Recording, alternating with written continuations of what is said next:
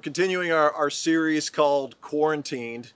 And this series is, we're looking at different men and women in the Bible who were either self-quarantined or quarantined against their will. In fact, the person we're going to look at today is quarantined against their will. And when you think of the word quarantine, this is, we've all been in self-isolation and quarantine, and we're getting ready to come out of that. But what I want you to think about when it comes to quarantine is think of it like a metaphor for a crisis or struggle or some adversity that you would face in your life. And that's what this series is about. And I believe what God is wanting us to do is intentionally slow down. We've called this the year of rest at Core Church.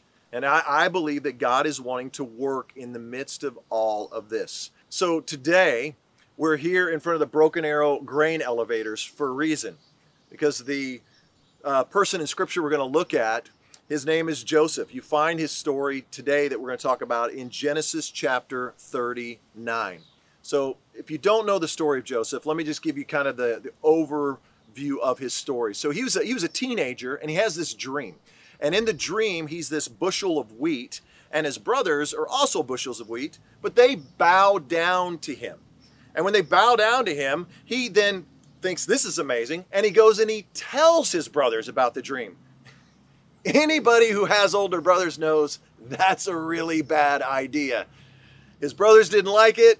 They got ticked off. They decided, you know what, we're going to kill him.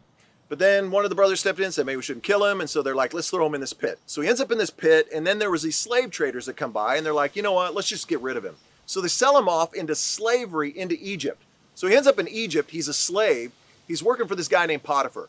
And then Potiphar's wife, she makes a move on Joseph, because Scripture tells us like he's this handsome, like ripped young man, a lot like me, and that she can't keep her hands off of Joseph, a lot like Laura. I totally get Joseph's plight here.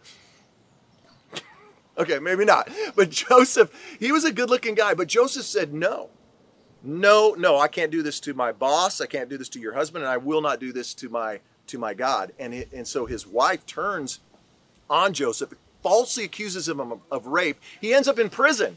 So he goes to prison, and then in prison, he just basically caught a break in prison after 10 years. After 10 years, he was elevated to second in command of all of Egypt. In fact, he saved Egypt from a famine. He saved them from a famine. There was this famine in the land, and he stored up all the grain in Egypt. There was so much grain that they filled all the grain elevators, and there was more than they could ever do with. And so today, what I want to talk about is that there is a purpose in the prison. There's a purpose in the prison. Let's pray. God, we thank you for this moment that we have, and we just pray that you will help us to hear your voice. God, that you'd speak to us in just the few minutes that we have together. In Jesus' name, amen. So in the middle of this pandemic, we've been on lockdown. Some of you have been so crazy busy, you haven't had time to even breathe. But then there's another group of you that probably you've had so much time on your hand, you've watched everything you could possibly watch. And so I just want to give you some movie ideas. That's because that's the kind of guy I am, especially to the men. I can't give any lady movie ideas. You'd have to turn to Laura for that one. But what I've been looking for is the classics. You know, the ones that the guy movies, like the ones that are in the vault, the ones that are old school, that deserve to be in there. Movies like Die Hard, like Braveheart, that are in the vault. Gladiator, you got Dumb and Dumber. I mean, the classics that deserve to be in the guy vault. And there's one that I have not gotten to during this pandemic, and I got to get to before we get to phase 3. And I think it's the greatest guy movie of all time. It was made even before I was born. It's called The Great Escape. This movie is the guy movie to end all guy movies. I think this movie is the rite of passage for every young man. Like, dads, you need to sit down with your son, gather him around, and introduce him to the original tough guy, Steve McQueen. I remember being 7 years old and watching that movie and seeing him on that Triumph motorcycle and thinking, this is the greatest thing I've ever seen in my life. In fact, it's my favorite movie scene of all time. Watch this.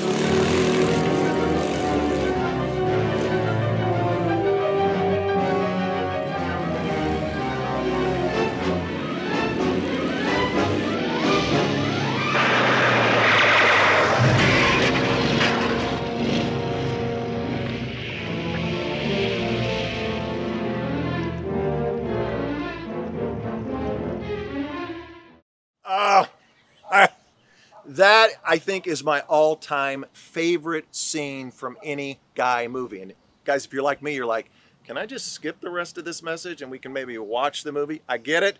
I just tell you after the service, say, honey, I'm sorry. I got to give the next 5 hours and devote it to this. Guys, you're welcome. I think this is how we all are feeling right now as we launch into phase 3. Feels like it's a prison break, doesn't it? Like it's just, get me out of here. I'm ripping off the mask. I'm not wearing it anymore. I'm not a hugger, but right now, I just want to go up and hug random strangers because I'm just so done with this. I think that's exactly how we feel in any crisis, in any struggle, in any setback is, man, just get me out of here. And we can't even imagine that somehow, some way, God might be working in the middle of these circumstances. But I'd like for you to write this down because this is what I want to talk about for the next few minutes. There's a purpose in the prison. There's a purpose in the prison.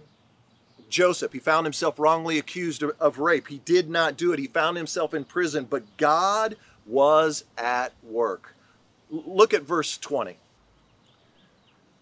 So Potiphar took Joseph, threw him into the prison where the king's prisoners were held, and say this with me, there he remained.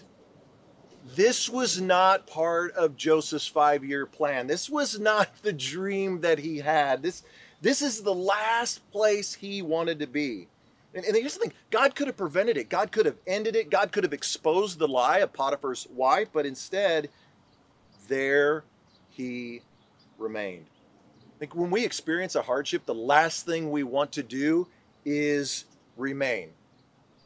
Like right now, no one is saying, hey, you know what? I'm good with the lockdown. Man, if I can just keep working from home and man, my kids, I hope they don't go back to school in the fall. This is great. I'm juggling them. Zoom, man, we're on Zoom. Zoom. I mean, Zoom. I can't get enough of Zoom and all this mask. It's like Halloween. I love Halloween and I get to wear a mask every day. None of us are saying that. Like we all want out of hardship and pain. And here's the thing. God will deliver you. God will bring us out of the hardship and pain and struggles of our life. But there's also a work that God wants to do in the middle of hardship and pain. And if we rush through it, we're going to miss the work that God wants to do in our lives. If you're in an abusive situation, if you right now are being taken advantage of, you got to get out. Don't remain in that. But if you're not in a situation like that, I want to encourage you to think that maybe God wants me to remain and not rush through this. Maybe God is at work. You've been hearing me say for weeks that I believe God is calling us as a church to slow down. Like we are deliberately not coming back to our in-person gatherings right away because I believe that God is saying, slow down. I want to speak to you. There's dreams I want to birth in you, and I can't speak to you if you don't slow down. God is calling us to remain. Write this down. The prison is the birthplace of purpose. The prison is the birthplace of purpose. Birthing is painful. I mean, not that I know. But I've heard about. I have been there and experienced it. I'm just like, I remember one time Laura she grabbed me by the shirt and she said, "You're never doing this to me again." Actual comments from Laura, and I actually started crying in the labor and delivery room. So birthing is painful, and we just want out. For Joseph, we have to know that the prison was painful for him, but Joseph didn't know that the prison was the birthplace of purpose for him. He did not realize that there was a relationship. He was going to meet a gentleman there in that prison. It was the cupbearer to the king. See, he was where? He was in the prison with the king's prisoners. And there was the cupbearer. And so he has this conversation. He gets to know the cupbearer and he interprets the cupbearer's dream. And then eventually some time goes by and the cupbearer gets called back up to Pharaoh. And Joseph says, "Hey, don't forget about me." Does the cupbearer remember him? No. forgets all about him until Pharaoh has a dream that he can't interpret. And Joseph knows how to interpret dreams. And the cupbearer says, oh yeah, there's this guy in prison. His name is Joseph. He can help. And next thing you know, Joseph is elevated to the palace where he becomes second in command working with Pharaoh. The pain that you're experiencing, the pain that you don't understand, the thing that you think that there is no purpose in, what I want you to know is that God can always turn it for good. In fact, Joseph, when he was in the palace and he was working and being second in command, he predicted that there was a famine that was coming. He said, he said to the Pharaoh, we gotta start gathering all the grain. So for 7 years they gathered grain. They gathered so much grain they couldn't even keep it in the silos. It was just everywhere. And then the famine hit. And when the famine hit, Egypt was okay, but the rest of the world was not. And a few years went by, and suddenly somebody showed up from his past. It was his brothers. They showed up in Egypt looking for grain because they were starving to death. And suddenly they discovered it was Joseph, and they thought, that's it. We're dead now. But listen to what Joseph said to them in Genesis 50:20. He said, you intended it to harm me, but say this with me, God intended it all for good. God intended it all for good. He brought me to this position. He brought me to this position so I could save the lives of many people. Joseph had no idea that God was at work in the prison. He had no idea that this was the birthing of his purpose. That it was in that prison that Joseph was working and he was growing and he was learning and he had no idea that 20 years later God would use it to save his family. October 19th, 1987 is known as Black Monday. You might have gone through that crisis. It was a financial crisis when the stock market crashed and the economy went into a recession. And I remember it well because I was working at a radio station at the time. I was doing a morning show, and the company I was working for, it hit them hard financially. They were struggling just to pay the employees during that time. And I remember one day the sheriff's department showed up. And I didn't know who was getting arrested, hoping it wasn't me. They weren't there to arrest anybody. They actually were there to lock the doors and kick us out because the company had not paid their lease. And so we had to shut the radio station down, and they locked the doors. And I remember going over to my boss's house and sitting in his living room and him just saying, well, I guess that's it. Guess it's over. I was 21 years old at the time. Laura and I were newly married, had a baby.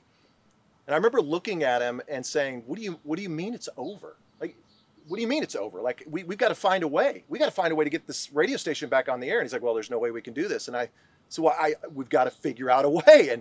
And so I did. I thought through, I said, wait, we have remote broadcasting equipment.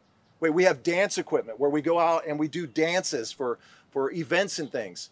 We can get that out of the radio station. And so called the sheriff's department. They let us back into the radio station. I walked over to the control board. I turned up on the control board the level for the remote broadcasting equipment. We got all the remote broadcasting equipment, all the dance equipment. We went back to my boss's house. We set up in his bedroom, took the antenna, pointed it back at the radio station. We were back on the air in about 3 hours. Sheriff's department freaking out, the bank freaking out, wondering how we're back on the air. They rushed to the radio station. We're not there because we're at my boss's house. Well, somehow they found out we were there, and then they shut us down there because they're saying, well, you're trying to operate a business in a residential section.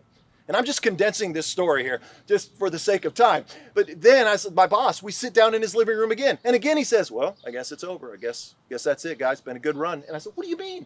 What do you mean it's over? No, we've got to find a way. And I remember going downtown, and I met with one of our clients that had a t-shirt business, and they were downtown, a lot like downtown Broken Arrow here, and they had the upstairs. And I said, is anybody in the upstairs? Anybody using that? And they're like, no, could we use that? They're like, sure. I remember going upstairs and the floor was dusty. I remember the old filing cabinets in the corner. We set up our remote broadcasting equipment and our dance equipment and vinyl. Anybody remember vinyl? That's how long ago this was. And this is before cell phones. And so people would drive through downtown and they would yell requests up to the window just so they could hear their favorite song. I had no idea. In the middle of that, I didn't know what God was up to. I was just trying to figure out a way to feed my family. I had no idea that over 30 years later, the doors of the church would be locked. That we wouldn't be allowed into the church to broadcast, to do our services.